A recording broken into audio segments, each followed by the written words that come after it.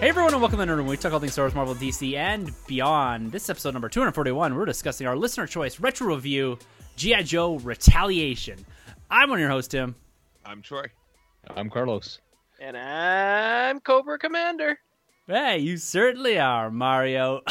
Guys, we are here alongside Sunjay's mustache to review G.I. Joe Retaliation. This is our listener choice retro review. Once a quarter, we put a vote to you guys. We pick 4 movies. You guys choose which one we review. And this quarter, it is G.I. Joe Retaliation, courtesy of Grabs and the Joe Nation. Guys, very excited to get back to a movie review and to review something that is a little outside that box and really leaning on and embracing the beyond aspect of the Nerd Room that we have instituted here over the last 6 months or so. So guys, G.I. Joe, it's seen a nice reinvigoration across the community, across the toys. Hasbro has really been showing their love for the Joes with the retro figures, with the 6-inch line that is quite on fire and has got Carlos and maybe even Troy a little itchy around there. So a lot of great buzz around Joe lately. So this is a very fitting review chosen by Joe here, by the goddamn Batman, as the retro film review for this week, beating out Super Mario Brothers, beating out Rocky and the Lost World Jurassic Park. So guys, here it is, G.I. Joe Retaliation, big review coming at you in just a couple of minutes because we just got a few house cleaning items here at the top. Guys, we've got our Get Vocal live stream happening this coming Friday, October 23rd, and we're going to be talking about Holy Grail collectibles, items that we have been lusting after, whether it's years, days, months, whatever. We're going to be talking about those in great amount of detail. I want you guys to interact with us. That's why we use that platform, and this is what we're going to do. We're going to be talking Holy Grail collectibles. I actually grabbed one of mine this week. Very excited to talk to it on Get Vocal. Troy, you've got something special that just entered into your Nerd Room, and it's going to be very fitting for next week's episode because it's all about The Mandalorian. Guys, Mandalorian is coming at us in just a few weeks, week and a half or so. October 30th, that is dropping, and we're going to be doing a big prelude episode next week covering everything from that recent trailer that dropped to our anticipation and excitement level for the next foray into the world of The Mandalorian and our next big Star Wars premiere. So very exciting, guys. That's all happening next week. And even this week with the Get Vocal. But this week, guys, episode 241, we're talking G.I. Joe Retaliation. And we're just going to jump straight into it, guys. This movie came out in 2013, so we're going full spoilers. If you've not seen it, it's probably okay. You can still listen to this because it's not an overly dense or complex movie. It's a fun movie. It's a G.I. Joe. It's a early DJ movie. So, guys, let's jump straight into the review for this week. And the first thing we're going to do is we're going to talk a little bit about our personal connections to the Joe franchise. Now, it did make its big debut with the action figures. 3 3/4-inch action figures is when it really found its success in the early 80s there, 1982. They paired this up like they did with Turtles a few years later. They did a television miniseries, caught fire, comic books, all that. So this really broke ground there, using this and pioneering this tactic of pairing toys, TV shows, and comics together to create a massive franchise. Fast forward a couple decades, and we're here with a Joe film universe. Now, Troy, my dude, bring us in and up to date us with your connection to the Joe franchise. You and I are almost the same age, and I have a feeling I know where your connection is, but let's talk a bit about your personal experiences with this franchise. Yeah, man, it's pretty small, to be honest. I mean, in my household, growing up as a kid, there was always, the Ghostbusters or the Teenage Mutant Ninja Turtles, the superheroes, Marvel, DC. But there was always, like, the odd few Joes. I did have a couple older brothers too, so I don't know if they messed around with them. They must have, but they were just kind of always around. But I never really got into them. Actually, the Transformers was another one that I definitely dug with. But the Joes maybe is the cartoon series a little later on that I'd kind of see. I know when I was a little bit older, quite a bit older, about high school, there was a lot of I don't think they were YouTube, but there's a lot of like funny kind of parody clips of the GI Joes being kind of redubbed with some funny content. That's probably like the most GI Joe stuff that I really got into because it's just a great laugh.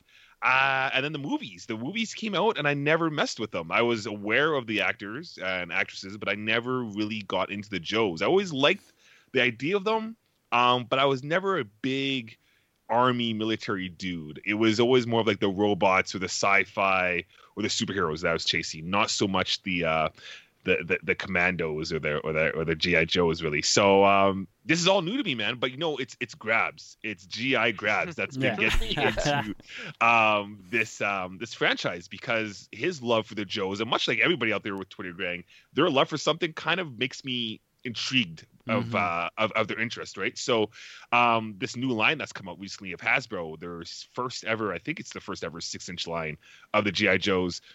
Some of the bucks, man, some of those things have gotten me kind of interested in this line. One of them in particular has definitely been Snake Eyes, and I did pick up a Red Ninja, I believe.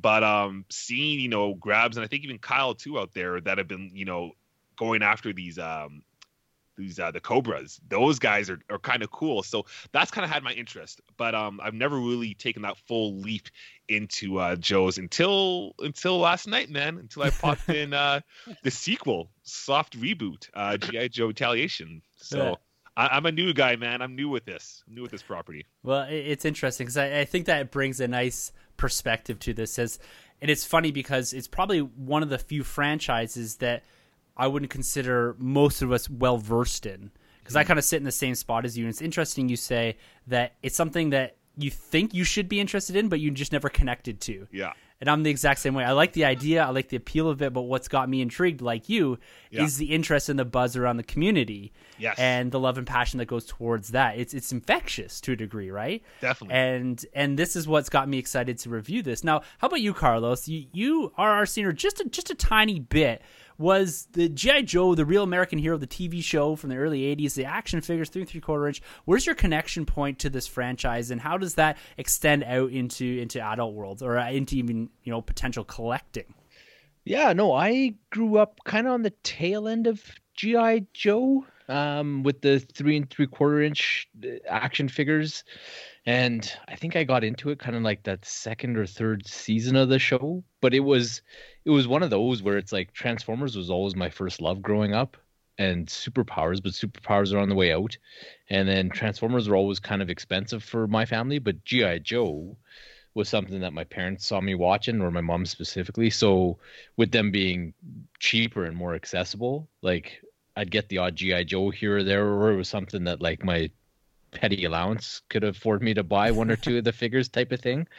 So yeah, and I, between watching the show after school, and it was just the timing of those things, right? Like you'd be able to watch 3/4 of a Transformers episode in the morning before you had to go and catch the bus, but you get to watch the full episode of G.I. Joe after school kind of thing. So yeah, I was in pretty deep with the show G.I. Joe, and I dabbled in the comics a little bit, but I love the toys, and I had a few of them, but I had friends with some pretty cool pieces. Like I remember the one kid in the cul-de-sac behind us, he actually had like the aircraft carrier. Ooh, and his parents would bring it in every once in a while and set it up in the living room, because that was the only place that was big enough to contain this thing and whatnot. But yeah, no, I do have a deep affinity for a few of those Joes, and I got to admit, like as I was watching the movie on Saturday night and drinking and texting with Grabs a little bit, and I did at one point in time have Snake Eyes in my cart. I like to call that the tip click click. Yeah, man. So like he was there, and then I was like, well, I can't be alone. I got to get Cobra Commander, and then like. Before I knew it, there was like Cobra Commander in there and like 2 of the Cobra Troopers. And then I was like poking around for like to see if they had the Cobra Vipers. And I was just like, no, this is a dangerous place to be. So out they all went, and and we'll see. We'll see. Maybe if I find some of the ones that I like in hand, it'll be good. But for now, it's been safe. Like I've run into Pimp Destro and Gung Ho and Duke and Scarlet, those guys, whatever. They never did it for me, even when I was a little kid, kind of thing. But we get into some barbecue or Dusty or Snake Eyes himself. I don't know. I might have a little more of a problem holding myself back. The focus is strong, man. That's dope. That's dope. Yeah. Man, it's all Uncle Todd. If Uncle Todd wasn't delivering, I might have broke. But he set the bar pretty high. Yep. So despite being a ninja, old Snake Eyes couldn't clear it today when my boy was going to hook me up. So What about kind of the modern experience with Joe? Like coming into these movies, you got 2009, the follow-up here that we're reviewing, 2013. And so, you know, some of these movies and the 2009 is over a decade old already. It doesn't seem that long, but they are very much movies of the time and try to adapt Joe enough, but also modernize it to a point where I don't know, we're going to talk about if it works or not, but what about that kind of modern experience with Joe? yeah, I remember being excited for the first one. Like I liked the marketing material because it kind of reflected the figures. And like I have to admit, like I really liked the first Michael Bay Transformers movie, Mm-hmm. or at least like I love Optimus Prime so much that it carried like the whole thing forward for me. It was definitely the So, best one, like yeah. at that time of that franchise. Totally. And so I was like, well, you know what? If they got that far with Transformers, G.I. Joe, it's infinitely easier to do. It's just a bunch of soldiers. You have to make sure each of them is characterized the right way. The most out there Cobra and Destro, he's not hard to realize to the screen. They should be able to knock this one out of the park. And then I saw the movie, and it was awful. And it was like G.I. Joe in name only. And yeah, like outside of like the Baroness maybe, that and like weird Michael Jackson, Joseph Gordon-Levitt, Cobra Commander. There was very few things to take away from that movie. So yeah, and then when this one came out, I remember being pleasantly surprised because they did things like actually have some of the vehicles, like the Cobra Hiss tanks, and the Joes had like I remember the Cobra ones are called the Rattlers. I can't remember what the Joes called them when they had them, but they had the planes in there and stuff like that. And Snake Eyes and Storm Shadow a little more realized, and Cobra Commander, of course. Like he looked 100%. wicked in this movie. Yeah. So yeah, I remember liking the second one a lot more, and then not being disappointed, but being a little surprised that they didn't get enough momentum to take the franchise forward at all from that one. Yeah, and it is a bit shocking to me, and we'll talk about that a little bit later, about where this franchise goes, given that it's kind of come to a full stop, at least in this iteration, in this universe. And now let's go over to you, Sonny, man. You know, do you have any connections? You had older brothers. You know, Joe's were, you know, of that early 80s time. They kind of preceded a bit of the Ninja Turtles for sure.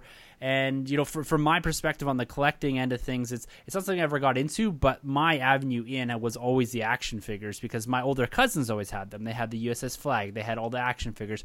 I would find them at our cottage just rolling around in a bin, and I'd kind of be curious about them, but never really fully connected to that universe. My cousin, even now, he's still got some of the original with all the weapons. He had everything. He had a thing in his basement that was like a full setup with little sandbags and everything. It was incredible. Guys, helicopters and stuff hanging from the ceiling. Unreal. Did you? The Dragonfly. Oh, like so much. It was absolutely wild. But Sonny, did you have any experiences with the action figures, the TV show, prior to these films? You know, what's your connection to Joe? Yeah. Honestly, my older brother, he dabbled with Joe for a bit. I remember he had the 3 3/4 inch figures. And so like when he kind of grew out of them, he passed them on to me. Now, because they were so small, I kind of just used them as cannon fodder. Like if I was having like a Batman versus like Wolverine fight, you know, they'd be like on a team, and then a G.I. Joe would come in and just get destroyed by like either one. Because like those were like the 6-inch figures, or like 5 and 5.5. I don't know what the size was, but they were definitely like a lot bigger. So the G.I. Joes just got manhandled. Like I don't think they ever won a match in my house when I was playing with them. Like, and I had like I think he had like quite a bit of them, to be honest with you. I think he had like one was like a tugboat guy or like a Navy guy. I can't remember. One had like a Cobra head, and he was like, I don't know if this was G.I. Joe, but he had like a head, and then there was like a Cobra suit over top.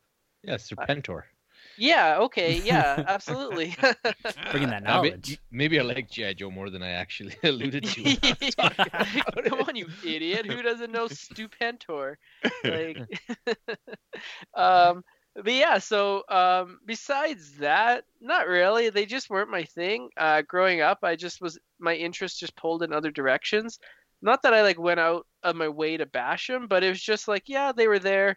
The figures look kind of cool, but I don't think like between the time probably like in the 90s to like early 2000s when I was really big into figures and like playing with them, I don't think like a GI Joe. I purchased a single GI Joe during that time, but I don't think like a lot of new GI Joes were like coming out, and like I don't think a lot of people my age were actually like playing with GI Joes or like purchasing them. A lot of it was just like that was like my older brothers or that was like their generation. So like for me, I never really had the itch. And then the movie came out, and oddly enough, the first one came out. It was like one of the last movies I remember renting from Blockbuster. Was that movie? Like I think Blockbuster was around a couple of years after that, and I rented from there a ton. But that was like one of the ones I remember walking into the Blockbuster and just seeing it on the shelves. Like it took up like the whole space, and it was like such a huge thing when that movie came out. And I rented it, and you know what? I watched it. And I was like, yeah, man, like that was pretty good. I had fun with it, and then like a week later, I probably like forgot all about it. And then when the sequel came out, I remember my wife and I were at the theater, and then we saw like it was playing there, and like there was like a bunch of other movies that were playing at the time, and we were debating which movie to see in the theater. And I was like, well, maybe like how about the Joe sequel? And she's like, I don't know, I never saw the first one. And I was like, yeah, it was just okay. And so like we never ended up watching it. So we went to see something else. I can't remember what we saw that day. I know it was 2013, so maybe it was Man of Steel or something. 13 was a crazy year. Like everything from Iron Man 3, Man of Steel, The Hobbit, Star Trek, Hunger Games, Fast and Furious franchises were all steamrolling through the box office. It was a wild year. Yeah, and like Paramount, it was their fault because the film was supposed to come out in 2012, and then they pushed it back an entire year because they wanted to, in their words, add more like 3D effects to the film. Mm-hmm. That was watching 3 conversion time when everything was getting delayed for that. Yeah, but like some people were saying it could have been because Channing Tatum like blew up in between filming and like the release of this film, so they wanted to add more Channing Tatum into the movie.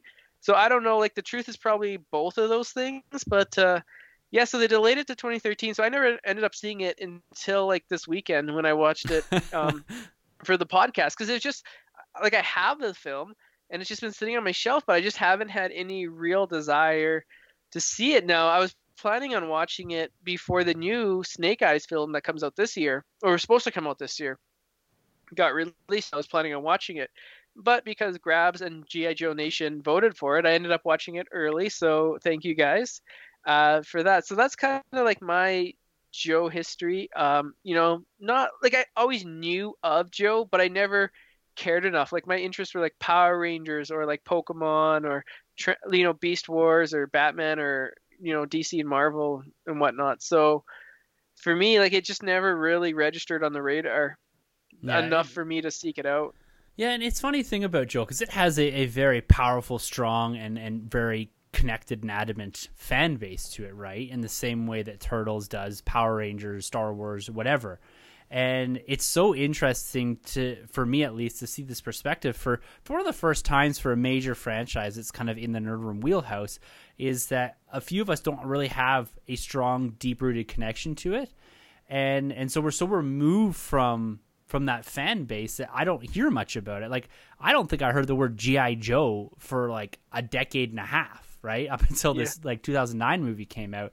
And it goes to show too about how much your childhood influences your nostalgic ties to things like films and franchises and toys and all that, where if you don't have that deep-rooted connection, it kind of just skates by. Like there's been all sorts of figure line releases. There's 30th anniversary stuff. There was, a whole set of 3 3/4 inch stuff. Even I was up at a small toy show a couple weeks ago, and there's all sorts of Joe stuff. And I was like, when did this come out? Where did this even come from? Like, I'm under this impression that Joe has really caught fire in the last little bit, but I think that's a lot to do with Grabs and like all this Joe stuff popping up through Hasbro and our focus being put on it. Like, I think it's always been there.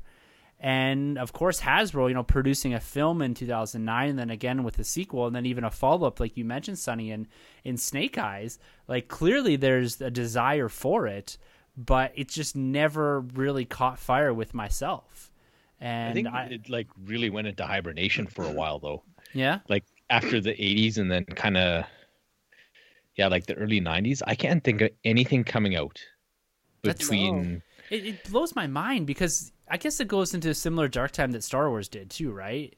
Yeah. In that late 80s into early 90s when a toy line or the supplemental material, give it a TV show or film or whatever, when that goes away, the toys go away.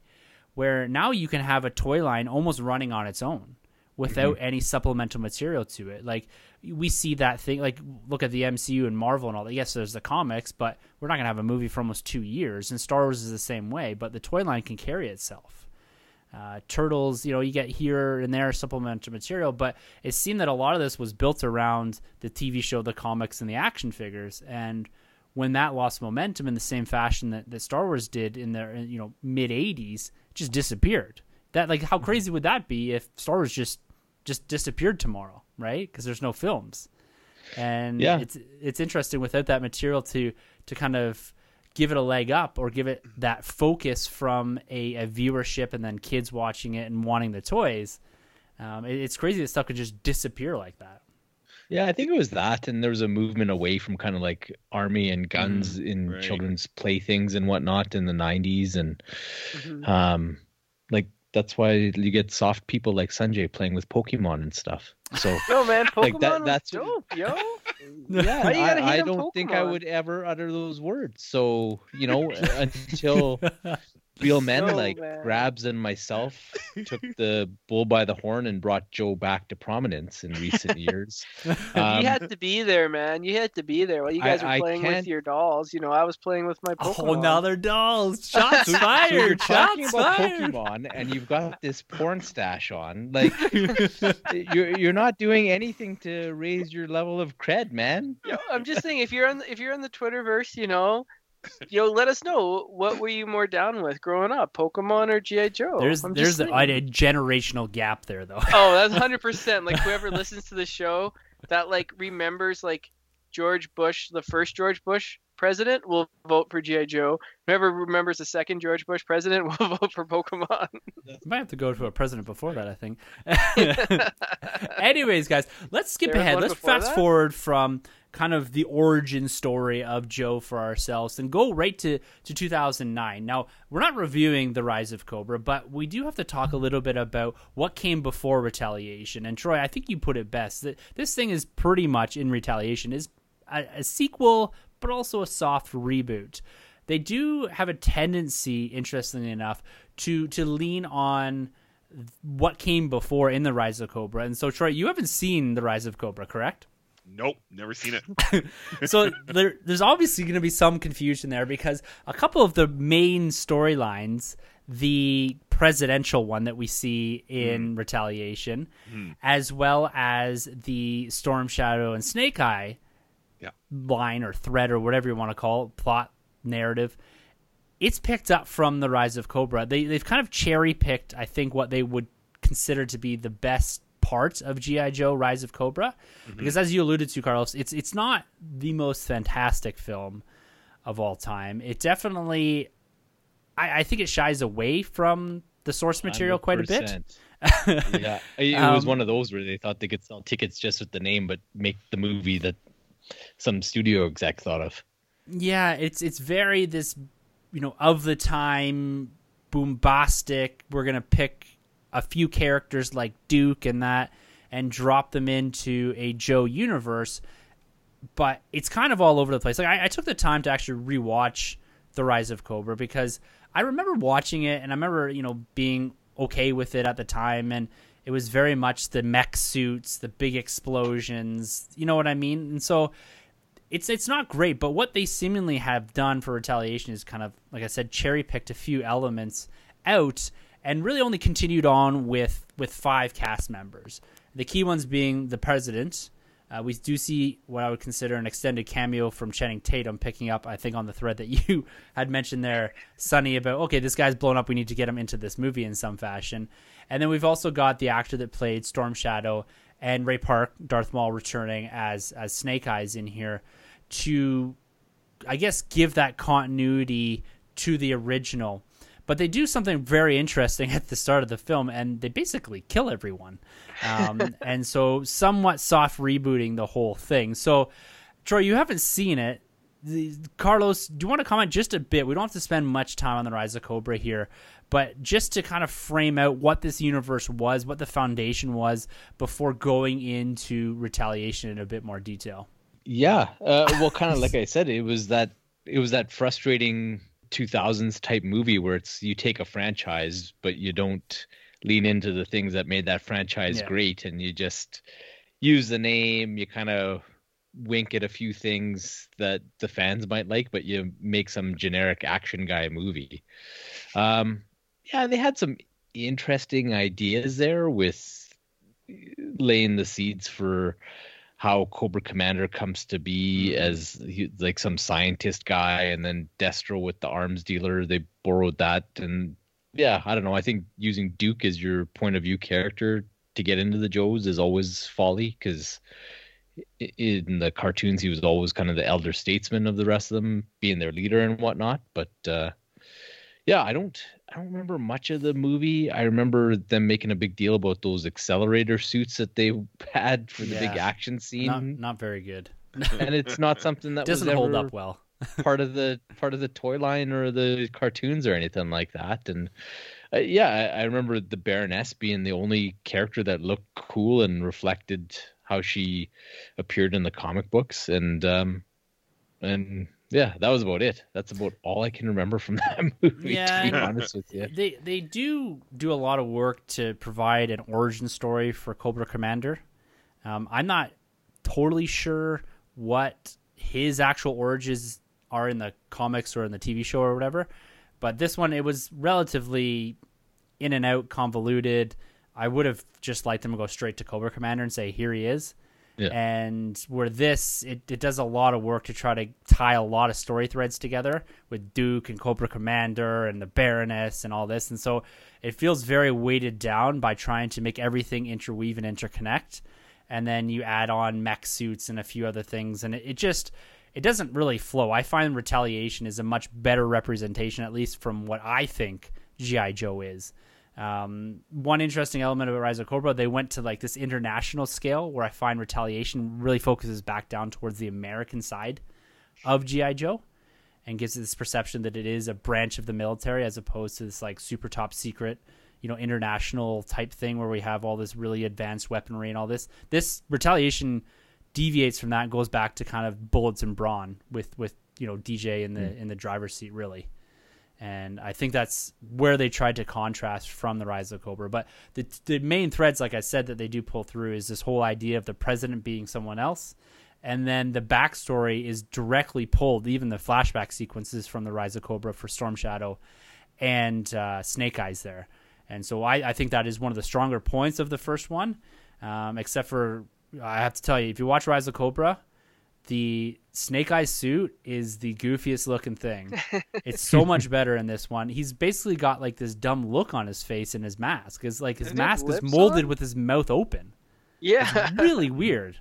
Like, it's terrible. This is much better representation, I think, in Retaliation here. So we don't have to go into too much more depth here. That kind of sets basically what they're building to be a film franchise and likely a trilogy of some sort. And, pumping in what they called at the time, with DJ and the franchise Viagra here to give us Retaliation and give us this soft reboot, leaping off of some of the stronger points from the Rise of Cobra. Now, how is this? I feel like I should comment on the dolls comment, because I know I'm going to get a lot of hate from that. that was a joke, okay? Like, I feel like people are gonna be like, no, you'll they're be not fine. dolls. No, I was like, you okay, you meant I that. know That they're was a not res dolls. That was geste just statement. That was a spontaneous declaration. That means that in your heart of hearts, that's how you view it. no, that So was just a your dig your at Carlos, if your anything. camera is muted right now because I can't handle seeing this mustache thing going on. So I have You know your what? camera blacked out. So you got the The whole new guy tubing thing comes in the going on. podcast, Whatever. starts bad mouthing my facial hair. Like, you know what? This mustache, okay? New guy. He's been here like a year and a half. Hold on, I mustache you. He's been here a lot longer than that mustache. I'll tell you that. Tim's Mustache is- talking about the rise of Cobra. You're sporting the rise of a caterpillar. Just wait until it grows into a beautiful butterfly. This is my new favorite rivalry. I'm all about this one. Yeah. All right. First I battle with Troy. Now I'm battling with Carlos. I don't know if it's just me or if it's you guys. I Well, think and you then and we're I gonna spent. unite when Shazam 2 comes out, and the kids are all sporting horrible facial hair like you. Yeah. Well, one of the guys in this is in Shazam, DJ Controna. Oh yeah, he is. Yes, he is. Nice connection there. All right, guys. Well, let's just briefly talk about how this movie received and how it did in the box office. We always like to touch on the box office, something that we follow closely, and we did at one point have a box office pool and all that, but that's kind of fallen apart given that no movies have been released in 2020 here. So it did open to about $40 million and domestically pulled in about 120, and worldwide for Retaliation, it did do better than The Rise of Cobra, pulling in 375. So, The Rock has a lot of international appeal, and, $375 million isn't really anything to shy away from. It did relatively well given the competition and all the films that were sat around it, especially all the sequels that were really playing at that time. So I would consider this a relative moderate success and, giving the franchise something to build off of. They didn't really move forward with this, and I don't really know why. Maybe we'll get into that when we get to the end and talk a bit about what's next for the Joe franchise. But ultimately, looking at the critics, they hated this movie with a passion, it seemed. They just didn't like the whole idea of it. And to be honest with you, it's called G.I. Joe Retaliation, guys. You get what you pay for. Like, come on. Like, it drives me nuts sometimes. Like, it's literally a movie that is built off a toy franchise, an Army toy franchise at that. And, like, going in expecting something of a super high caliber, I really don't know. Audiences seem to generally enjoy this. It doesn't have a huge high rating by any means, but the audience definitely have a much more favorable view of this than critics. I read through some of the Rotten Tomato stuff, and it was just basically being like, what is this? There's explosions, and there's The Rock, and then there's guns, and it's like, well, yeah, that's exactly what it is. Like, what did you expect this to be? Like some period piece with DJ and, fighting Army? Or I don't know what you expect this to be. Like, I don't know, like going into this, Sonny, when you picked up the film, did you expect it to be anything more than you got? No, man. Like, if I could compare it to anything, it would be like a Transformers film. And honestly, I had more fun with this than most of the Transformers sequels. So that's kind of what I was expecting. Just slam, bam, thank you, ma'am, action. Yeah, and I think that I don't think they misrepresented what this was going to be. Carlos, like, this not being a Saving Private Ryan or something of that caliber, does that surprise you? No, I think you hit the nail on the head. It's just like, if you're reviewing a film, you need to be cognizant of what it's based on and who's going to be wanting to watch this, and is the studio and the filmmakers given that audience what they want? And it's like, yeah, this movie was definitely made with people who grew up loving that toy line in mind. Yes. And it was like on a scale of Ninja Turtles, Transformers, Power Rangers movies, like it fits perfectly. It's of a piece with all of those kind of things. Like, for every one Dark Knight, you're gonna have 9 of these type of movies where it's just like, yeah, we're making this to cash in on some nostalgia and a known IP. So, and I think that's exactly it. Like, to be honest with you, at the top here, I enjoyed this movie for what it was. I'm a big supporter and always will be a big supporter of The Rock. And this was exactly to me as advertised. It is more so a G.I. Joe film than The Rise of Cobra. And it delivers, I think, on the key elements. It really harkens back to the original Cobra Commander design, and it gives you kind of the big feel. It puts the Joes in maybe the fish out of water where they don't have all this tech, which I really liked, and they had to go back to basically fist fighting and shooting guns as opposed to having mech suits and jets and all this kind of crazy equipment. And so I like that aspect. Now, Troy, like coming into this film, not having the basis of Rise of Cobra and just jumping into it, did you feel yourself, one, kind of expecting more, and two, were you ever lost with any of the initial plot threads that you kind of get introduced here right at the start of the film with the president and with Snake Eyes and with the jailbreak and all the stuff that's going on? No, to be honest, without seeing the first one, I definitely got a grasp of this film and kind of had a pretty good idea where it was going to. It's pretty predictable. But expectations wise, it was a really hard thing, coming into it 2020. Honestly, I think maybe even coming into it 2013, it would be a little different. Like, we've had movies at this point like Iron Man, obviously the Dark Knight Rises franchise. We've had Man of Steel with a different outlook. And obviously y'all know, anybody listening, that I absolutely love that movie. I feel like I think they could have done a little bit more with this one. I know they could have still given us the G.I. Joe aspect, but I feel like even when you look at like the Fast and the Furious franchise, that kilometer of that crew really gets me. Whereas in this movie, it was lacking. I feel like without being the outside of the G.I. Joes, I would imagine that's a pretty solid crew. It's like a family, and I feel like Fast and Furious has always been doing that properly from day one. And you know what you get out of a Fast and Furious film. But in this franchise, or this film in particular, I didn't feel that. Even between The Rock and Duke, it wasn't all there for me. And I guess they played video games one time. They're best friends. Yeah. But you know what? It also goes to show where their acting ability was, too. The Rock 2013 is not The Rock that he is Jumanji era or up, right? The Rock here is better than Scorpion King, but he still has a long ways to go. It's still early Rock, right? This is when he's really molding himself into that Hollywood great. Yeah, that thespian he's become. And even looking at yeah. Oh. Yeah. Hey, I support everything The Rock does. I'll say that a million times. But no, and then even looking at Channing Tatum, like this guy grew so much afterwards. Him for sure. Looking at him in what's that one with Foxcatcher. Come on, right? Yeah. Oh, he's brilliant. So he's grown so much, and even obviously with the 21 Jump Street franchise, and so seeing those two, it would have been a different movie, honestly. Seeing those two now doing this film, as opposed to the 2013. So I mean, yeah, it's a G.I. Joe film. I get it. Eat your popcorn and turn your brain off. But I could have used a little bit more substance, I would say. Just a little bit more. It's interesting you say that about Duke and Roadblock here, Channing Tatum's character and The Rock's character. Channing Tatum is head and shoulders better than he was in Rise of Cobra. Oh, wow. It was like he was reading off cue cards in Rise of Cobra. Oh, like some guy was holding them behind the camera. And there's no emotion, there's no nothing behind it. And I wanted, and I remember in 13 saying to myself, or thinking to myself at least, I want more of DJ and Channing together. I want to see that chemistry evolve and develop. And I didn't get as much of that watching it in 2020, but I feel they did sell themselves a bit short not having that more extended, because the thing that they do here, and it's another interesting point you say about the Fast and Furious, that franchise has always been about escalation. What can we do bigger? What can we do next? We're going to tie a vault to a car and drive it through Rio. We're going to go to space next. I don't know. Yeah.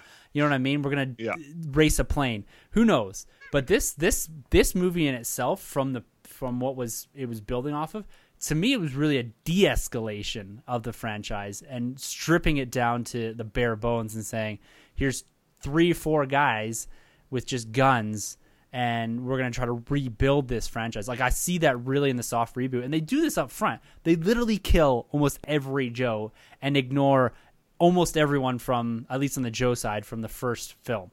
Like, Marlon Wayans was in the first film. There's a couple other, main characters that just are never talked about and never mentioned. on the Joe side, it's really just Channing Tatum's character that gets this like extended cameo into this film, and then is kind of, he has an off-screen death. Like, I don't know if he's totally dead. Like, they never show him dead, and I think that might be on purpose. They're bringing him back for the third one. Well, speaking of like characters killed off, I mean, the guy was never killed off, but he might as well have been. Who was the other dude in this film? He was useless. Oh, DJ Controna? Flint? Flint? Was that Flint? Yeah. Is that his name? Yeah, that guy was Parkour guy? So are we like just kind of doing the review then? Because Flint was horrible. Like, and he's not Flint. Like, Flint was always kind of like the field commander of the GI Joes, and he was like always very competent, and he was a tenured soldier kind of thing. But here, he's just like the parkour flipping and man of action new guy. Well, it's such a weird aspect with Flint because he doesn't do anything. Like, he does that one thing at the start when they're like, oh, like he's run up and put the flag up, right? When they're doing at the Pakistani, wherever they are, right? North Korea. North Korea, sorry. The Pakistani thing's later.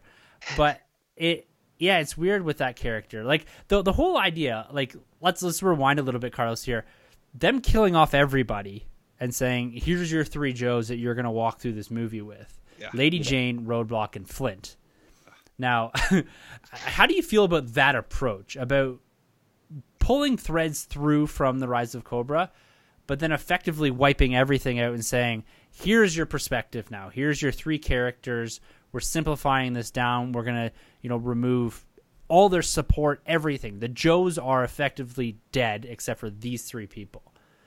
Like, does that work for you as a soft reboot? And are these the right 3 characters to run with? Well, if I'm going to jump kind of to the end of like my overall feelings of the movie, but it kind of answers your question. Like, I didn't have a problem with them wiping the slate clean because like they were just so generic in the first movie. Like, it didn't have to be a G.I. Joe movie. It could have been whatever, like U.S. Marines Special Ops kind of thing. Yeah, totally. And they didn't do enough. So I think it was a wise decision to move away from that model to something that was closer to the G.I. Joes, but you still didn't lean into it. Like, they all still wore regular army fatigues, and they were all, except for Flint with his sweet parkour, they were all just regular soldiers with M16s and carbines kind of thing. And they didn't lean into them being more colorful characters and having different outfits and each being unique. And that kind of goes into what Troy was saying too about like the characters being a bit of a family. I don't know that you need to play up the family aspect, but you need to build up the fact that the G.I. Joes aren't just an even better arm of the U.S. military. These guys are each specialized individuals that needs to have a really sweet dossier card with amazing painted art on the back to tell you all about the guy who's like the firefighting expert, and nobody else in the G.I. Joe is a firefighting expert, and about the guy who's the amazing field medic, and there's not another field medic amongst the G.I. Joes kind of thing. And they didn't have that. Like, they all, like, what made Duke that different than Roadblock, or Lady J that different from Flint, or like, do you know what I mean? Like, Snake Eyes 100%. Was the only guy that was unique, and they should have all kind of been like, Snake Eyes will always be the coolest because he's always been the coolest, but they should have all been like that, where each of them has an appeal and each of them is like a unique dude, and there's not another one like that. So I didn't have a problem with them killing off all the ones from the first one because they were just a bunch of army guys, and then they leave you with just another bunch of army guys and Snake Eyes off on his own mission.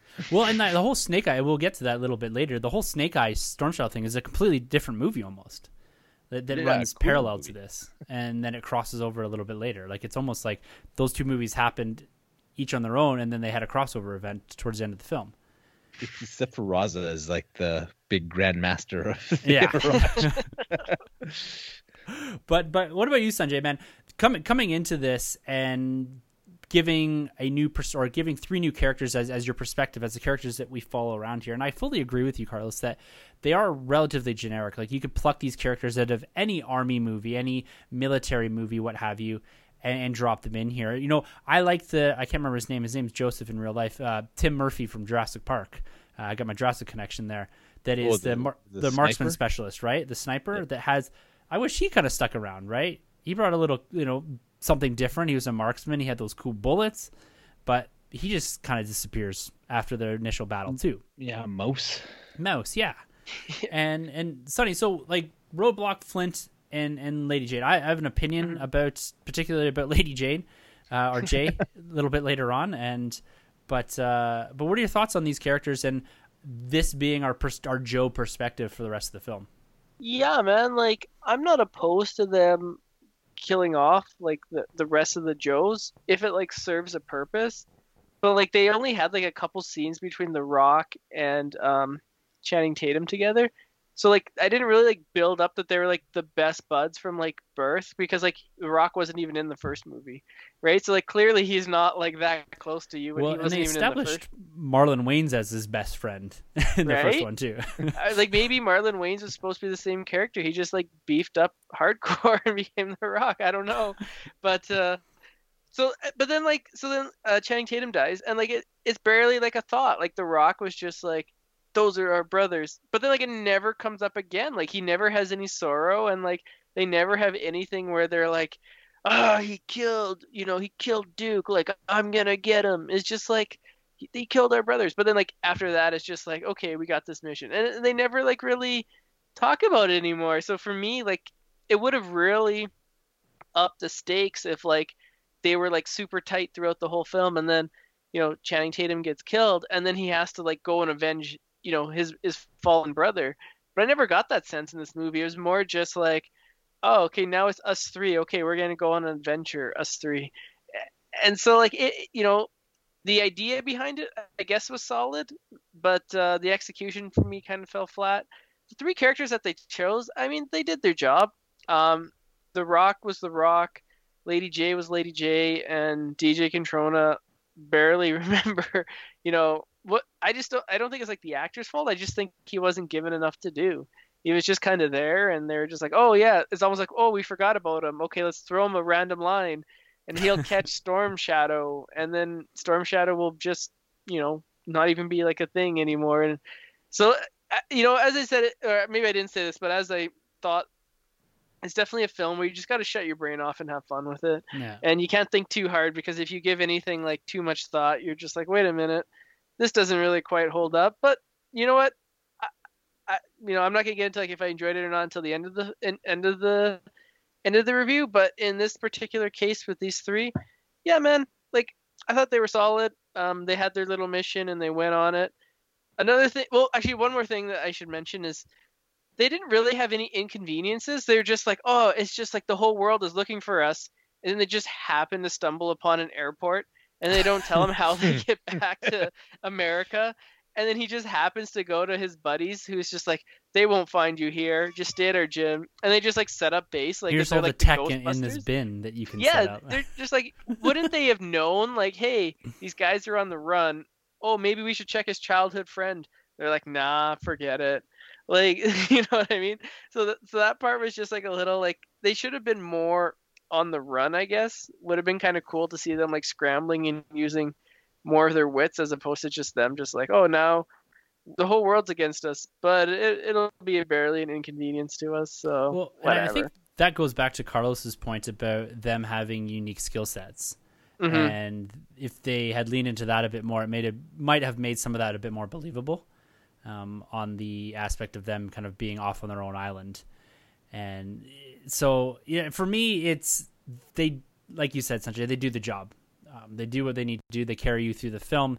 They give you some perspective, and they also try to give you some emotional attachment to them, but not super well. I find Lady J in particular, and I don't know if you guys agree with this, I find that she was majorly overly objectified in this movie.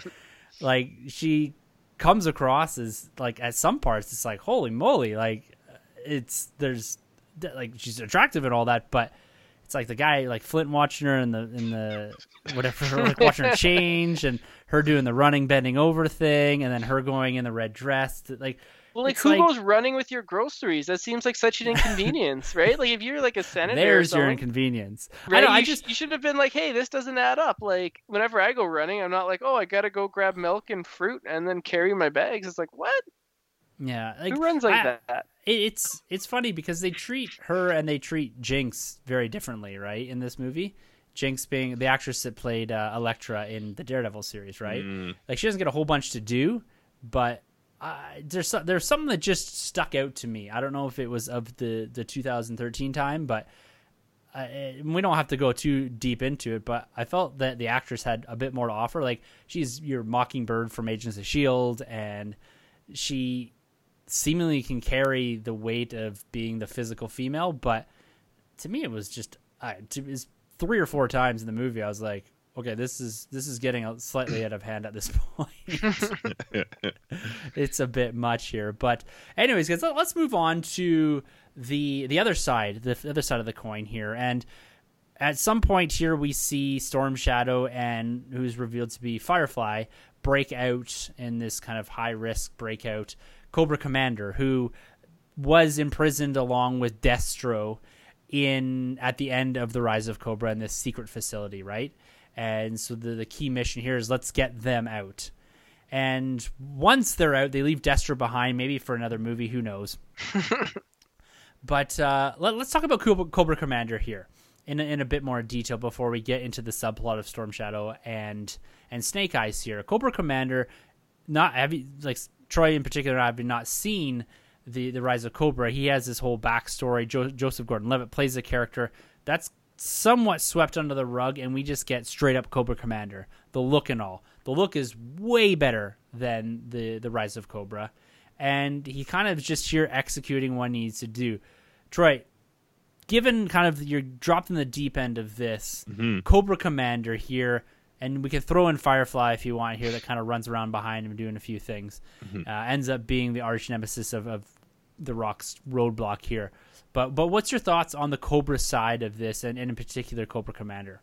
So is Cobra Commander, is he still meant to be the same one that we're introduced to in the first one?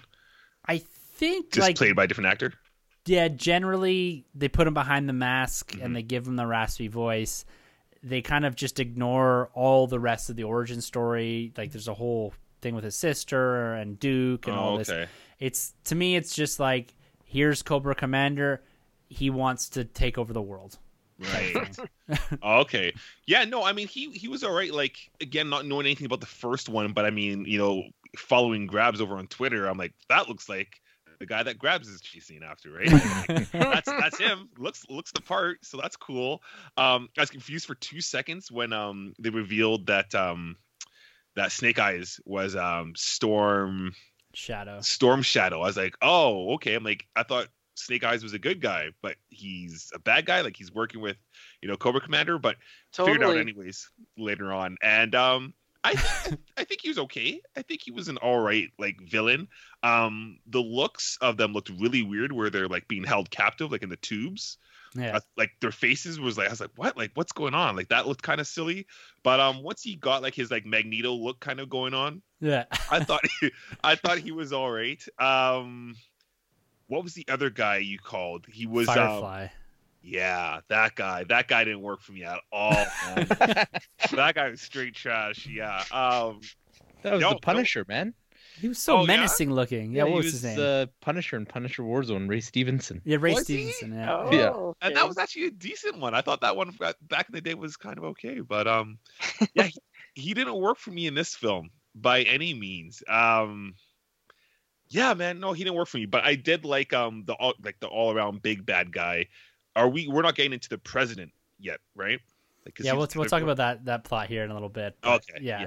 But all in all, no, I thought he was okay, and I like the introduction of Storm Shadow too. Like I thought that was a saving period for me, at least in this film. Kept me awake, we'll say. Yeah. What about you, Carlos? Someone that's a bit more rooted in the franchise and rooted in the look of the characters. Cobra Commander, to me, this is a much better representation of that character and respects a bit more the source material from the 80s. Oh yeah, man. Cobra Commander looked baller in this movie. Like he looked so cool throughout this whole film with that's like my favorite look for the character. He had a few different ones back in the day because he had one with like just a cloth mask draped over the top of him, Like a and Baron then Zemo type thing. yeah, ish, yeah. And then That's he the had same another guy? one.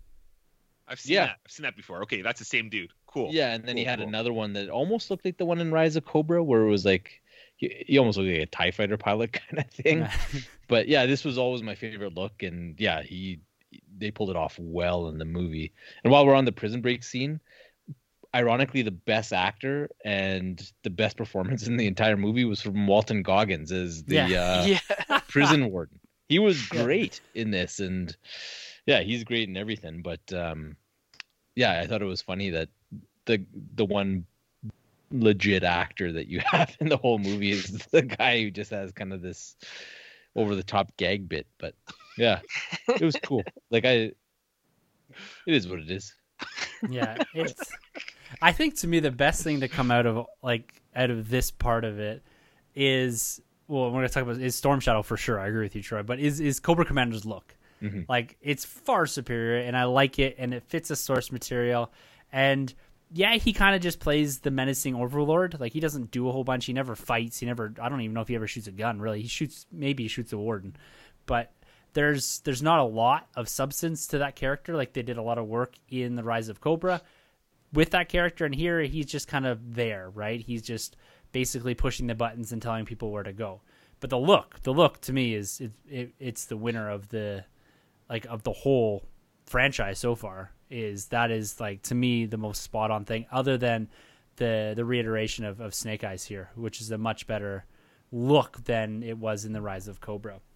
I liked his voice. I know in the cartoon, like, I don't know much of the cartoon, but I know Cobra Commander's voice is like very menacing, much like Darkseid from like Super Friends. I thought the voice here was pretty good too. Yeah, I agree with you. It works for me. It kind of gets Cobra that Commander in the cartoon had like this screechy, like Starscream voice. Yeah. Oh, did he? Like, I thought he had like this like gravelly, like. Am I thinking of like a different cartoon? Maybe I'm thinking of like Megatron or something. I don't know, but I know like Darkseid had, I know Darkseid had that like deep, gravelly voice that like scared me as a kid. Wasn't there someone like that in G.I. Joe, or am I just misremembering? You might have been thinking of somebody on like Team Rocket or something like that. Oh, okay. So, I see how you do. I see how you play. Okay. Go. So I can throw the damn towel, man. Throw the Spikes. Well, Pokemon Detective Pikachu is the highest rated video game movie of all time. So, what can I say? The critics love Pokemon, but it must be something that's stuck around for 20 years. Sonic was better. Sonic was dope. I haven't seen Detective Pikachu, but man, like you watch those like Pokemon. I'm gonna throw my weight behind this film I haven't seen. No, Sonny. The cartoons were good. The cartoons were good. What's up? I got a question for you here, man. Let's build on this thought. This is what you're doing here. Let's talk about Storm Shadow and Snake Eyes here. I'm gonna give you the first crack at what I think is the best plot line in this whole film and even in this whole franchise. They're the two best looking characters. I think they oppose each other. They create kind of this nice yin yang dynamic to them. The black and white. They have the backstory from the first one that is revisited here. But what are your thoughts on Storm Shadow here and Snake Eyes and this kind of side plot or this parallel plot that we go on with these two characters that is somewhat interwoven back into the main narrative with Roadblock and all that a little later on in the film? Yeah, I'm just gonna bring up something that Troy mentioned earlier. I was confused as well when like they did the reveal because I didn't remember the first one, and I was like, okay, like that's Storm Shadow also dies in the first one. Yeah, that's what Grabs was saying, but then he mentioned there's a comic book that explains that. It's just kind of like the off-screen death. Like he just falls into a giant avalanche. I'm sure he's alright. Yeah, he could be dead. He could not. He's a ninja. Right, he's played by the same actor. Yes. Okay. You just have to go in that like healing chamber with like the herbs and the white paste and the lasers. Yeah, Man, he got that back all in shape. Yeah, man. Like, so I wasn't quite sure, and then I was like, okay, so Snake Eyes, he's a bad guy, but I thought he was a good guy. Right. I was confused because, like, honestly, I know nothing of the G.I. Joe, so for that part was like a little bit confusing for me. Um, but like seeing their side story of them, and then I kind of remembered like what happened in the first one. Like, okay, like I can buy it. I thought it was cool, and it led to like a cool fight on the mountainside, which seems like totally unnecessary because he joined sides with them anyways. Because he's like, I didn't kill the master, and they're like, okay, we believe you, and then now you're on our side. It's like He was you in that killed bag all the whole these- time. What's that? He was in that bag the whole time. Yeah, man, On but the- I was like, you killed all these like cannon fodder guys, like all these other ninjas that probably have like a life and they have a wife and kids and a husband maybe, and you just killed them. You could have just communicated, and then he would have joined teams and there would be no deaths. So I think, that would have been a much more effective film. Instead of having that cool mountain fight scene, they just sat down and talked out their problems. But they couldn't. Snake Eyes is mute, so now you're being discriminatory against people that can't speak. Sonny, Well, keep the it clean. blind master could have, he could have sent an email or like a text message or something and said, "Hey, we believe you. You didn't kill Master. Come join us." What? Okay. I don't even know where to take that, guys. You told me, threw me off my game here. Troy, man, Yeah, you said that this subplot. Sorry, Sonny. We'll come back to you. This subplot kept you awake. Storm Shadow, Snake Eyes, the looks of the characters. Yeah. The fight scenes are by far the best. Like Yeah. the fight scenes that we get in the temple or whatever it is, even the mountain fight scene I quite liked. Quite dynamic, something new, something a little different than we've seen before. Yeah. A little bit more grounded, and then we've got Jinx, played by the actress, like I said, that played Elektra in the Daredevil's Netflix series. So it's kind of, I keep calling it a side plot or a parallel plot because it's fairly removed. Like, it seemed like an odd thing that, almost a throwaway line that Cobra Commander says at one point and says, "Take him to the mountains to heal. I'll need him for the war." And it kind of like sidelines Storm Shadow and puts him into the Snake Eyes plot a little bit.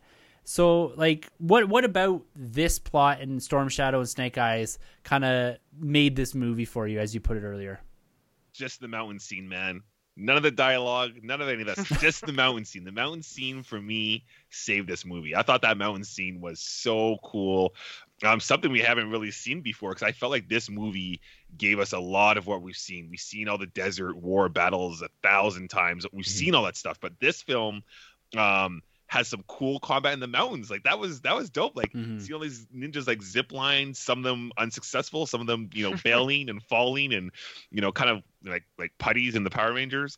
But seeing those guys as Gwad, I thought that was really cool. And then I liked when Snake Eyes, man, he took the flare gun and shot up the snow, the mountain. Oh yeah, took those guys all down.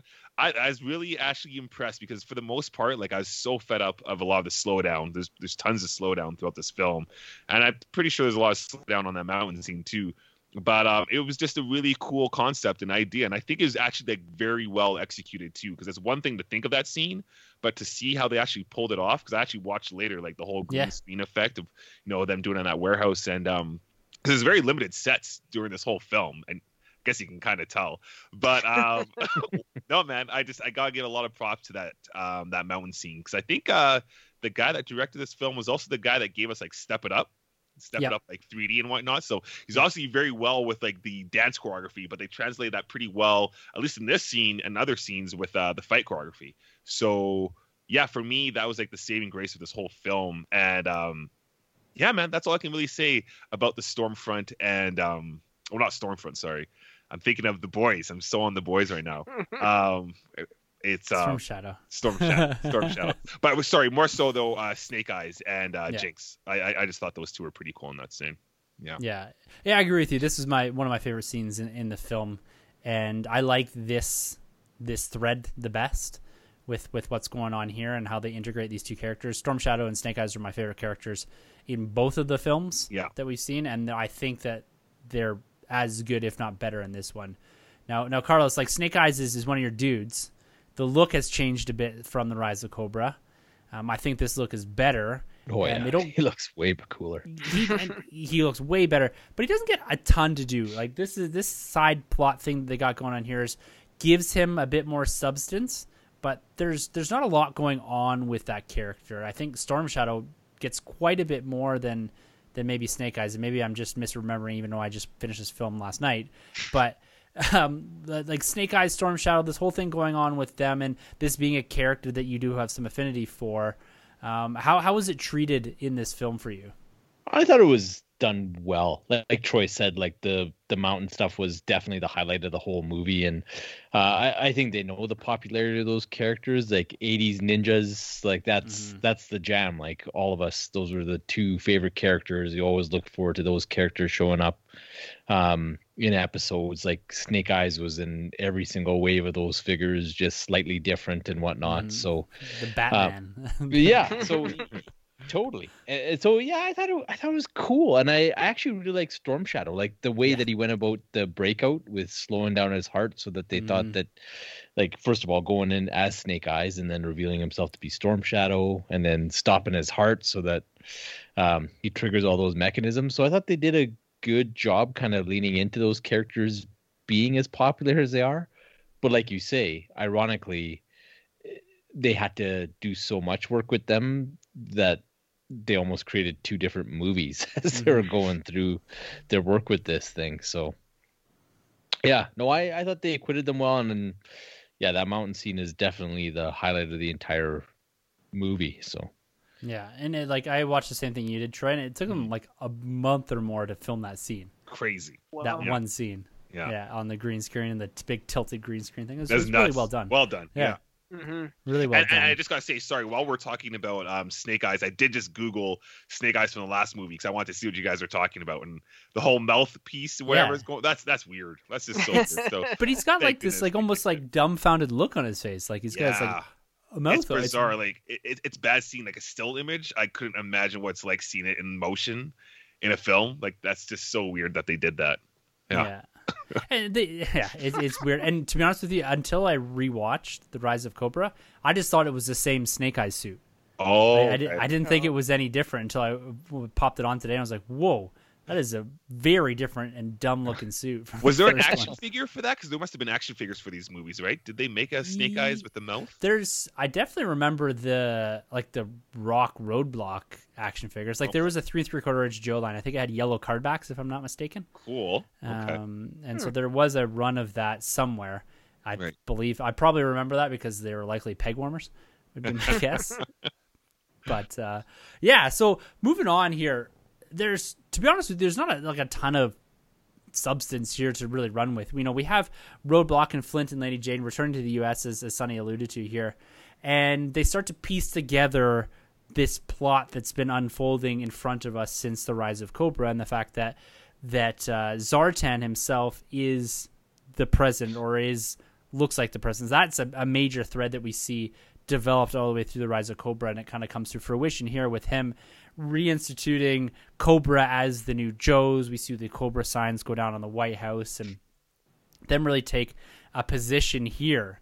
And we don't really get to see much of the actor that played Zartan in this, but he is played by the guy that plays the president here, and he becomes somewhat of the big bad. Now, Troy, having and Sunjay too, like jump in here whenever, but the limited knowledge from the first one, like this idea of the president being impersonated and being Zartan, and him, I guess, then eventually driving towards him being the most powerful man on the planet and the only one with the weapons, and kind of wanting to take over the world through the eyes of the president, but acting as Zartan.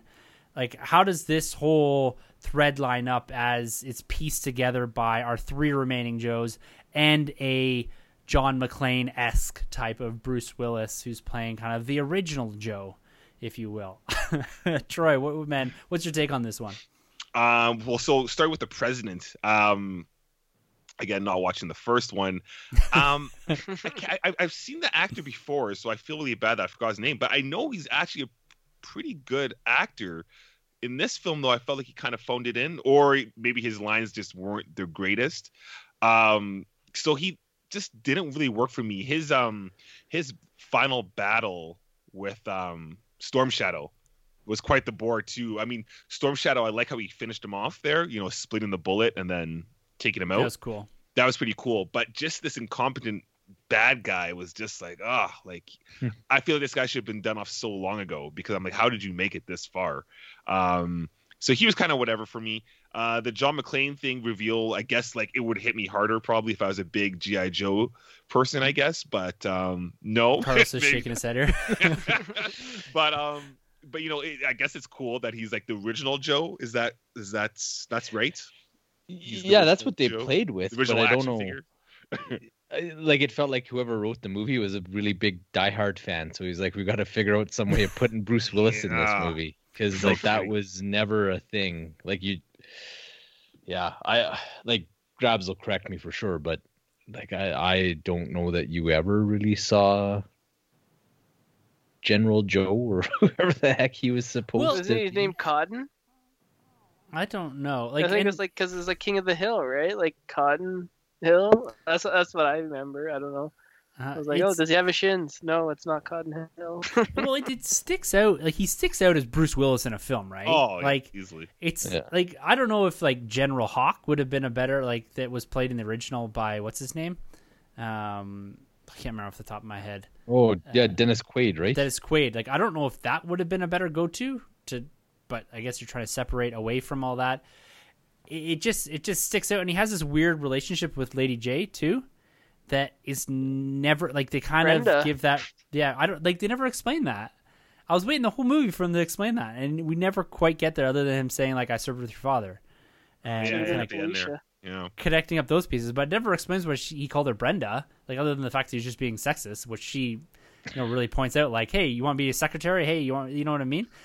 So it just seemed like a really weird thing happening that didn't make much sense to me. And him being the original Joe, like, sure, like, this is why we call ourselves Joe, and him having this house was pretty wild. Like, it just seems like a ton of work and maintenance. Like, anytime I see stuff like that, I'm thinking like, where did you get those styrofoam cutouts for those guns? Like, why is it like that? Like, where did you order that from? And why wasn't someone like, why do you need this? Like, we can't just get this off Amazon. Wouldn't the president, who's like being taken over, be like, hey, maybe we should watch the other Joes if our plan is to get rid of the G.I. Joes? Maybe we should watch the original Joes in case there are some that try to start an uprising. But they're like, no, like, and he's not that hard to find. He's got a beautiful house. You said, like, his house is amazing. He's got tons of guns, and it's just like an oversight. He's just like, there's like a throwaway line in there about him being like on lockdown, like, I can't make any movements without someone coming to find me, type thing. So I don't know, like, Carlos, this presidential thing, I think it's an interesting thread that they've pulled through from the first movie, and I kind of like where they go with it about this imposter president and using Zartan, the master of disguise here, and it's kind of a cool way for them to snatch command without Cobra Commander coming out and saying, I am now in charge, and standing on the top of the White House type thing, right? I like this back door into it, but then it kind of starts to fall over on itself a little bit as we get further into the film.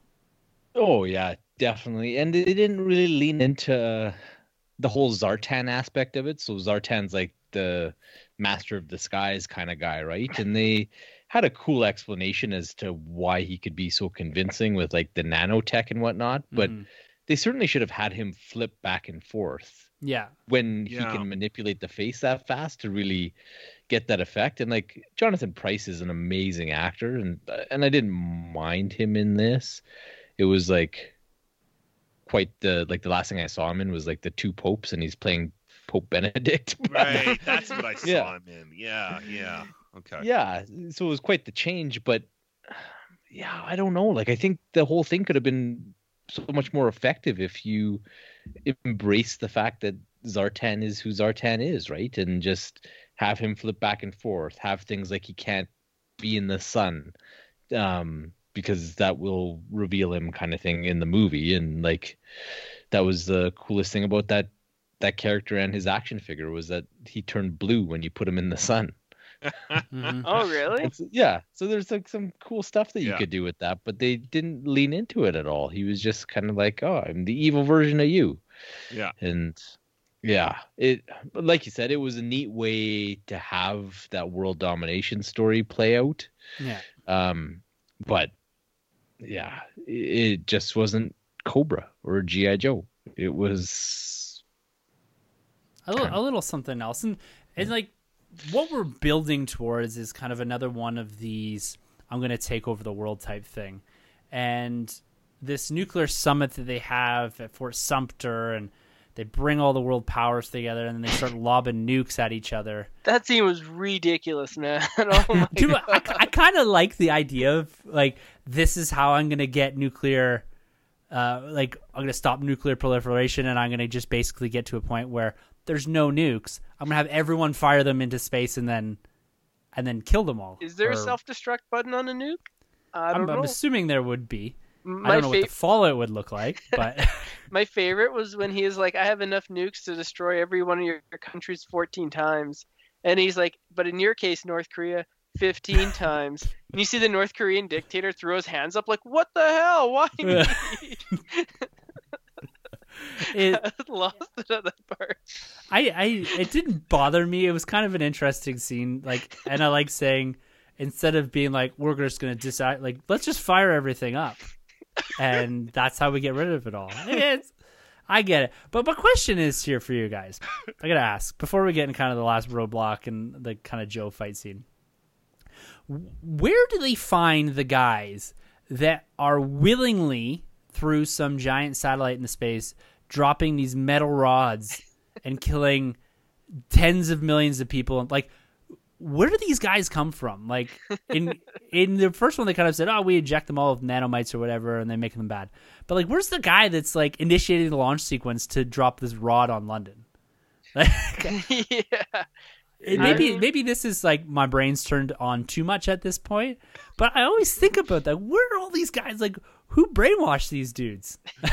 I don't know. My There's those question Proud was- Boy guys down in the States. You can Eh? probably All those people that don't wear masks, I don't know. yeah, they're all up there. My I question guess. was like, the Joe's plan was not to take effect until after London got destroyed. Like, Storm Shadow couldn't have made a move before they destroyed the city of London. Like, he was like, okay, now It London's gives the destroyed. movie stakes, Now's Sonny. my time to strike. Well, they did the same thing in the first one where they destroyed part of Paris and all that, but it gives the movie some stakes. There's real world implications for what's going on here. It makes you fear for what is next. Are they going to destroy Russia? Are they going to destroy China? I don't disagree with the choice of it for the movie. It sucks for London because I saw a lot of sites that I visited when I lived over there. I was like, God damn, that's gone. But No more London Eye. yeah, No more man, London and Eye. I can't abide by the likes of Stubaka being wiped off the face of the earth. Just for he's your gone. entertainment. Like, sorry, Wait. Stu, Yeah. man. No. You're out. Yeah, Thorpe man. too, man. Like, shoot. Yeah, Thorpe, yeah, he's Yeah, out. Thorpe man, like, just he's watching gonna his have to lay, darts, and like, all of a a sudden this smackdown massive on- dart gets Yeah, dropped man. on Cobra. Yeah. Terrible.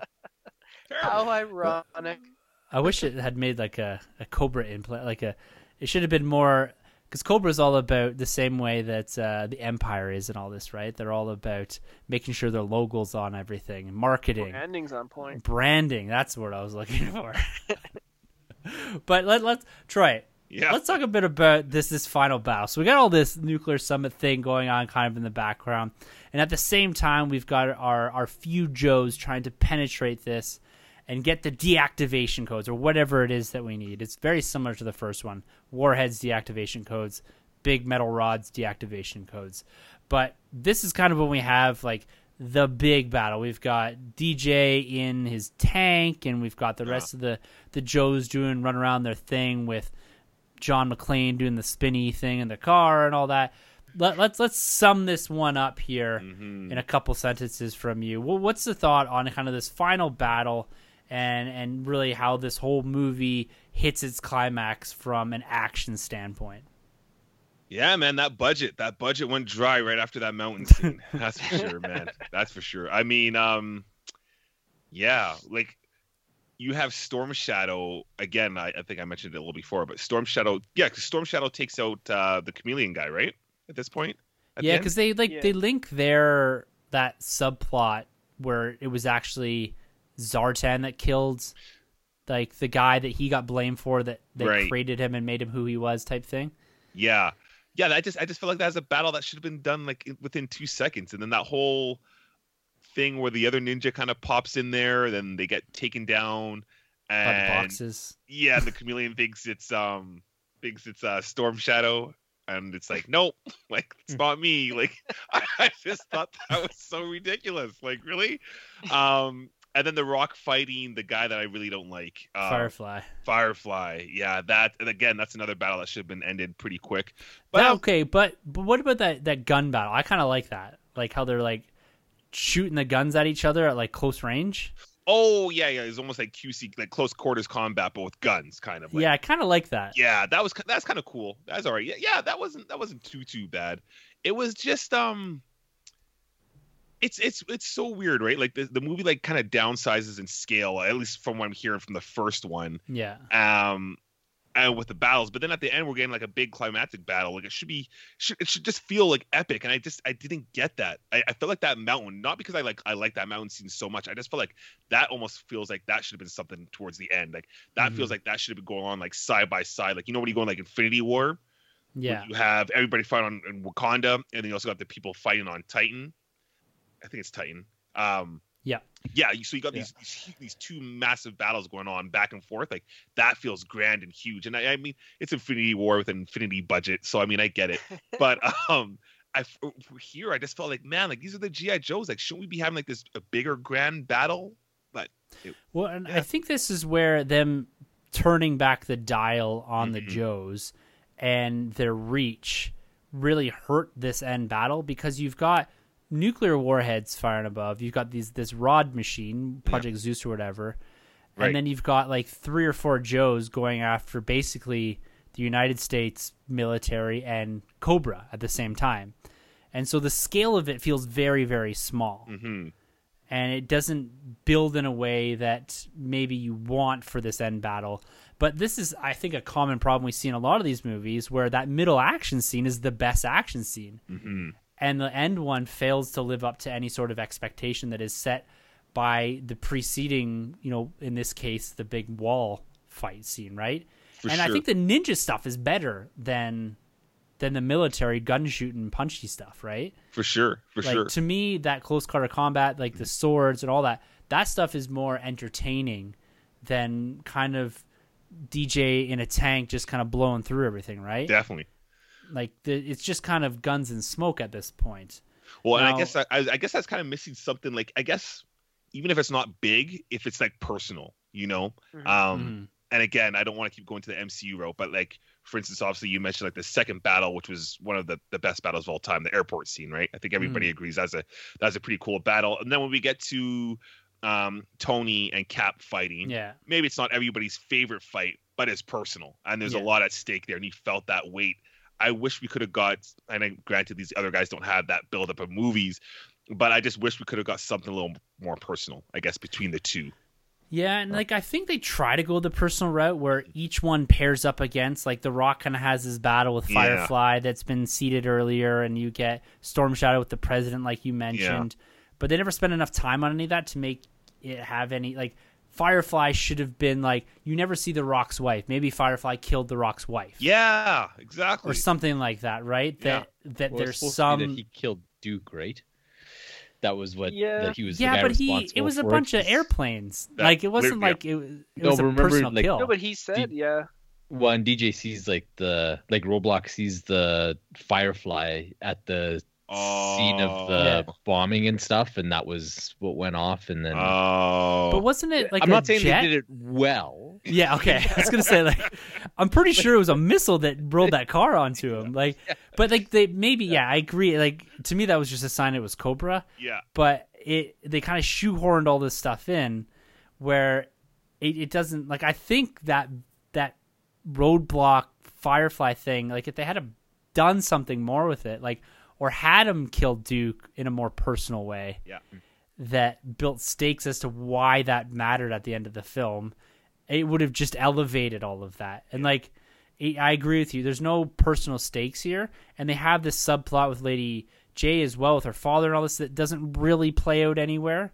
And so any sort of emotional work that they do or that they attempt to do, there's no payoff at the end. And so like, it's just basically like, you know, Ray Stevens is a bigger guy, and so is The Rock, and so they pair up and fight. Right. And like to me, it's just, there's not a whole bunch of payoff here.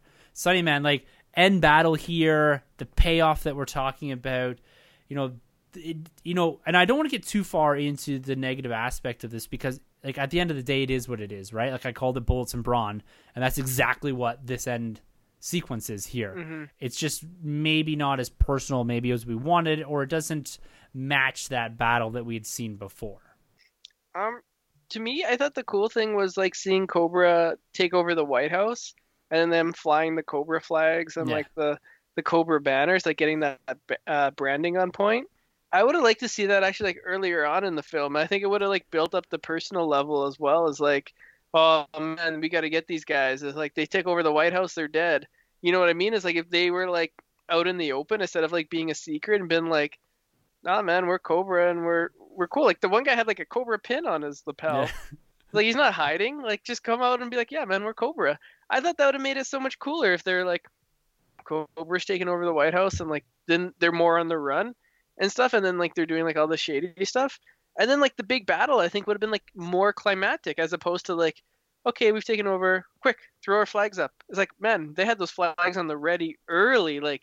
They had to like get those things made, and like they're being presumptuous by first of all. It's all going about to branding with Cobra, man. Right, just in case we got to get those flags ready. So like to me, that was a cool part, but I would like to see more of that. The rest of the stuff, yeah, as you said, like it wasn't quite blue beam in the sky, but it wasn't like anything that like if I had to like if someone's like, quick, I want to see like the coolest 2 minutes of this movie, I'd be like, yeah, it's a mountain fight scene. Yeah. I wouldn't show them like anything from this end battle. I'd be like, yeah, it was cool. Had some like a little bit of cool stuff here and there, but for the most part, just it was fun. It was fun, but it wasn't like anything like the end battle wasn't anything like knock your socks off kind of thing, except for the cool Cobra branding for me. That was the cool thing. Or when he flies off, when Cobra Commander flies off in his cool helicopter jet thing. Yeah, was cool. Man, that guy he just walks everywhere too. Carlos, I'm gonna go to you on this one before we wrap this review up here, and get your thoughts on this end battle and where we end up with the whole movie behind us now and what they've built to in here.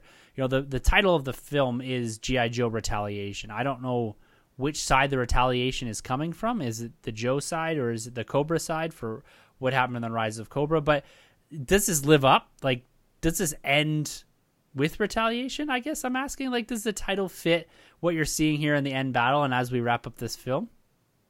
Well, yeah, I always kind of took it to be that Cobra was retaliating on G.I. Joe and the rest of the world kind of thing. So I guess they retaliated. But yeah, like, you know what? It actually really reminded me of the end battle of the first X-Men movie, where it's just we don't have a ton of money. We just got like these corners surrounding Ellis Island, so let's just shoot here and there and get in what we can. And like it was like little things like the helicopter or seeing Cobra deploy the HISS tanks and Roadblock and what I think was supposed to be their version of the Armadillo tank and stuff. That stuff was cool to me, but it all very much felt like we ran out of money. We got to tie this off. Let's just get her wrapped let's get to the third movie and get a new budget. Yeah, as quick and dirty as possible kind of thing, right? And like the fight between Firefly and Roadblock was kind of painful, to be honest with you, and like the timing was all off for like the countdown going, so yeah, it was magnified the awkwardness of it for me. You know what's funny? It's funny you say that because all I could think about, like, as the clock's going down, I was like, that briefcase ain't open fast enough for him to hit abort on this. Like, it's gotta fold out and the screen's gotta come up. And yo, it's good Wi-Fi too, right? Like, I can't even get to Amazon that quick, and I'm on Earth, let alone getting the signal up to there to the spaceship or to the satellite dish. Yeah, and then. Why did it blow up when he hit the abort button? I thought the same thing. I was like, this seems why like would Cobra put in a blow up button on their how would he know about it? Yeah. Good thing he didn't get like the extra fast button. Yeah. It was interesting. It served a purpose, but it was kind of... And it's like, to be honest with you, stuff like that is just to make sure there's a pace to the movie, right? Yeah. Like, we need to get somewhere by this time, and we have to do these things by X, Y, and Z type thing. It's like it just puts a timer on the movie saying like we got to do this really quick. Otherwise, like this battle could just go forever. Yeah, I don't know, man. Like once Bruce Willis comes on the scene, that whole movie comes undone for me. Like, well, it does. Because they needed G.I. Sergeant Joe. Slaughter. I tell you what, Sergeant Slaughter was going to be the original Joe. He should have been. They should have brought him back. Right? Uh, Man, get that Sergeant WWF Slaughter. coin. I don't know. Okay, guys, let's wrap this one up here. We're just going to talk about just one quick sentence or two wrapping up your thoughts on this film, and then maybe we'll just touch on what's next for the Joes here. So, Sonny, man, final thoughts on the film here. Final thoughts? I ragged on this film quite a bit, made fun of it, but honestly, I had a blast with this film. It was a ton of fun. These are the kind of films I miss seeing in theaters, is you just go in, shut your brain off, get a big bowl of popcorn, and just veg out and watch like an awesome action scenes and just like mindless fun. For me, that's kind of what I'm missing. Part of what I'm missing with theaters no longer being able to go to them and new movies. So for me, this was kind of like a nice, like it came in at a nice time. If I had watched this film maybe 2 years ago, yeah, maybe I wouldn't have been as like happy with it. But watching it now in 2020, I had a blast. It was fun, and if you haven't seen it before, highly recommend you check it out. I'm giving this one, I don't even know if we're doing ratings, but I give this one like a solid 6.5 out of 10. For me, I'd say go see it. There it is. What about you, Troy, man? What are your final thoughts on G.I. Joe Retaliation? Yeah, being late to the game, man, and not really knowing much about the property, it's kind of whack for me. It's not it's not all there. I want to go see an action movie. There's way more out there that I could see. I could turn my brain off with other franchise and still get a little bit more out of it. I feel like when you're watching an action movie, the strength should be at least the action, and it's not here except for that mountain scene. There's nothing really funny because that seems to be the new thing too, right? The trends with action movies, you got to have some kind of humor, some kind of comedy, and they fail on that end too. Special effects aren't the worst, but nothing to really talk about. I feel like this would be probably better suited for a TV series. I think there's potential there. I just wanted to see more of a team. I just didn't really get that whole team effort out of the Joes. So yeah, man, just like I said, being an outsider, not really knowing much about the property, I can't really recommend this because it just nothing really gelled. Nothing made me want to come back apart from actually Snake Eyes. I will admit, if they do hit you with a Snake Eyes movie, which is, I guess you guys were mentioning before, that is out and done. It's just not out in theaters due to world events. But yeah, Snake Eyes for me is the standout. I think that's definitely something that would make me go and be like, yeah, I'll go back and watch it just for this character and Storm Shadow as well. I got it right finally. So that's about it for me. I won't bother ranking it. I just can't recommend it for not being a Joe fan. Yeah. Yeah. All right, Carlos, let's bring that perspective to the table here, man. Yeah, man, it's not everything I would want out of a G.I. Joe movie, but it did play enough of those nostalgia chords that it was a worthwhile endeavor for me. Like, if I had to go buy the movie, I might not have enjoyed it as much, but as a free viewing on Amazon Prime Video, it was perfect.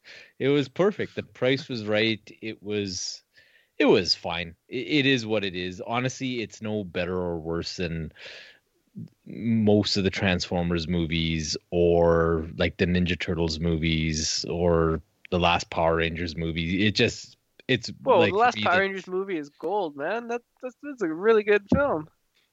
Yeah, 10 minutes of it. The rest of it is boring AF. You're just born in the wrong era, man. Like, you're just hating on all these 90 things. No. Born in the wrong era. Yeah. I don't he's know. like 70.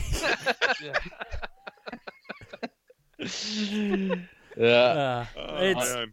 And I agree with you, man. Like, ultimately, this thing, for me, it is exactly what is advertised, right? Like, I don't think it tries to be anything more than a G.I. Joe movie. Somewhat. it's a more of a military movie, and with some G.I. Joe nostalgia to kind of tossed in to provide a little color around the edges of it. It's an early DJ movie. He's punchy, bronze and bullets. I've said it a couple times already. It is what it is. I think that this was meant to be that soft reboot where they pull apart the Joes and they start to rebuild it for what was meant to be a third film that just never happened. And so I think this suffered a bit from moving away from the Rise of Cobra, and this is very much an improvement, I think, from the Rise of Cobra, both from an IP perspective and a film perspective. But it just has so much tearing down to do. It pulls some weird things through, and it's trying to basically tear apart the foundation and rebuild something, and the film suffers from that. And I think if we had moved on to a third film, maybe we would have got like the actual G.I. Joe film that we were looking for, or something a bit more closer to it as we progress through here. So Rise of Cobra went one way. This tried to course correct a bit, but it only had an hour and 45 minutes to do it, and I just never think it really got there. So, it's not a bad movie. It is what it is. Like it never tries to be anything more, and I can't repeat myself again on that one. So, like Carlos said, it's fine for the price of it, which is free on Amazon Prime. I paid $3.99 today for the Rise of Cobra, by the way, just to do a little bit more research. You could have borrowed it from me. I wouldn't have even charged you a late fee. It would have taken me 3 hours to go get it. At least this I could watch it half of my lunchtime here. So, yeah, anyways, cost you more in gas to drive to Sunjay's house. It would have. Anyways, that wraps it up for G.I. Joe the Retaliation, but G.I. Joe Retaliation here, guys. Let's quickly touch on what's next here. This franchise, it's got some growth to do. It's got some room to move. Hasbro wants to progress this thing, it looks like. We got Snake Eyes coming out here October 22nd, 2021. This seems like the right step for them. I think we can all agree unanimously that Snake Eyes and that whole subplot was by far the best thing in this film, and I'm excited for what comes next. Like, are you guys excited? Sonny, are you excited for what comes next for the Joe franchise here? Yeah, man, I'll be there for Snake Eyes. But what I really want is to see like a Hasbro Infinity War. I want to see the G.I. Joes team up with the Transformers, team up with the Ninja Turtles, and just have like a crazy movie. Because I think like all three of these franchises, would fit together really well, surprisingly. So that's like my hope for the future. I don't know if we'll ever get there, but man, that would be cool. So, but I'll see Snake Eyes. Put it into the universe, man. Put it into the universe. I put it into the ether. It's gonna get made now. Yeah, Troy. This Snake Eyes film and where they're going with this franchise. It's a prequel-esque film, not a prequel to this franchise or what's been established, I think, but it's going back and telling somewhat of an origin story, a la the Wolverine Origins type of thing. Let's go back and tell a story of a character that people are familiar with, but we're going to basically reboot the whole thing. Is this something that intrigues you? Oh, definitely, 100%. I mean, they already nailed the costume this time around, and the fight choreography, which wasn't horrible, but I could only imagine being a lot better this day and age. And it's an origin story. So for like a mysterious character like Snake Eyes, I'm totally on board with that. Like, I'll give that a shot. But if it sucks, I'm out. That's it for me. Yeah, that's it. I'm out. For me. I'm out. I like that, man. That's a firm line in the sand there for Troy. Carlos, man, are you putting that type of a line here? Snake Eyes is your dude. It's what we can say is the goddamn Batman of the Joe franchise here for sure. Yeah, I'll tell you this much, though. That movie's not coming out October 21st, 2021 because of the goddamn Batman, because they've got to be crazy if they're going to go up against the Matt Reeves Batman movie. Well, which one would you go to in theaters? Oh, God. I wouldn't even Batman sweater. I wouldn't even pick up the tribute magazine with Snake Eyes on it, man. Oh, I thought we were going to do a double feature that day. Yeah, seeing the Batman twice. Yeah. But I kind of like I said before we got on air, my big worry with this movie is the actor. Henry Golding is a charming actor and a handsome man, and Snake Eyes is a guy who is mute and never takes off his mask. So I just kind of worry that they're gonna move away from that and kind of lose that whole monk aspect of Snake Eyes where he plays off of the characters around him kind of thing to give Henry Golding a chance to be Henry Golding kind of thing, as we often see the case with superhero characters that have big money casting. Like it'd be like Stallone as Judge Dredd, right? You have a character who's infamous for never taking off his mask. Second scene of the movie, no mask for the rest of the movie type of thing, right? So, yeah, that kind of be my only like concern. I use the word loosely kind of thing, but yeah, if he's into it, and I don't know if he's like martial artist guy and that's what he wants to just showcase, that's cool too. But yeah, I'll be there for it. I might not get around to it until November, but yeah, I'll go check out Snake Eyes for sure. But I agree with Troy. This is like they can't face plant 3 times with G.I. Joe movies and expect people to keep coming back.